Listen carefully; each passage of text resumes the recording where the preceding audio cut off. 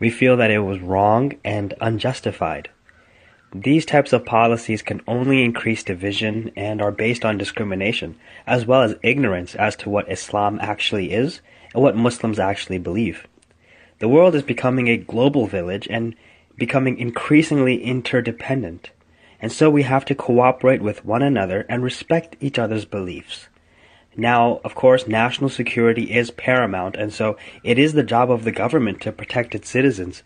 But these policies should not discriminate on the basis of ethnicity or nationality or religion, as this will naturally cause a reaction that we are seeing in these protests after the order was made. But you can't deny that Islam has been presented in a concerning light, particularly with the emergence of the likes of Islamic State. So what we're doing is we're inviting all people to visit trueislam.com to see what Islam's true teachings are and to sign up as a Muslim ally.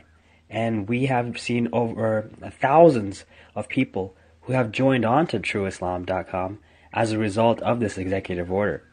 Also, as a result, we've seen an increase in people wanting to help Muslims out and wanting to visit a mosque.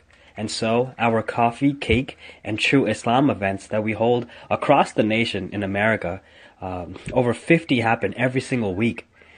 People are coming in droves to learn more about Islam and ultimately to meet a Muslim. So are you saying that Trump's executive orders banning the entry of immigrants from predominantly Muslim countries was an attempt to paint Islam in a global negative light? Now, one of the problems is that 62% of Americans don't know a Muslim. This was a survey that was conducted by Pew Research a couple of years ago, and this is an uphill battle that we are fighting, considering there's only about 3, maybe 5 million Muslims in America, and a lot more, hundreds of millions of people in America who just are never going to encounter a Muslim.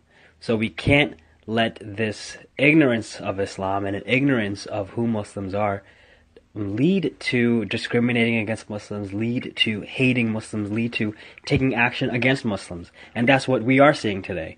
So through the trueislam.com effort, we will be able to come out ahead and come out a better and safer nation.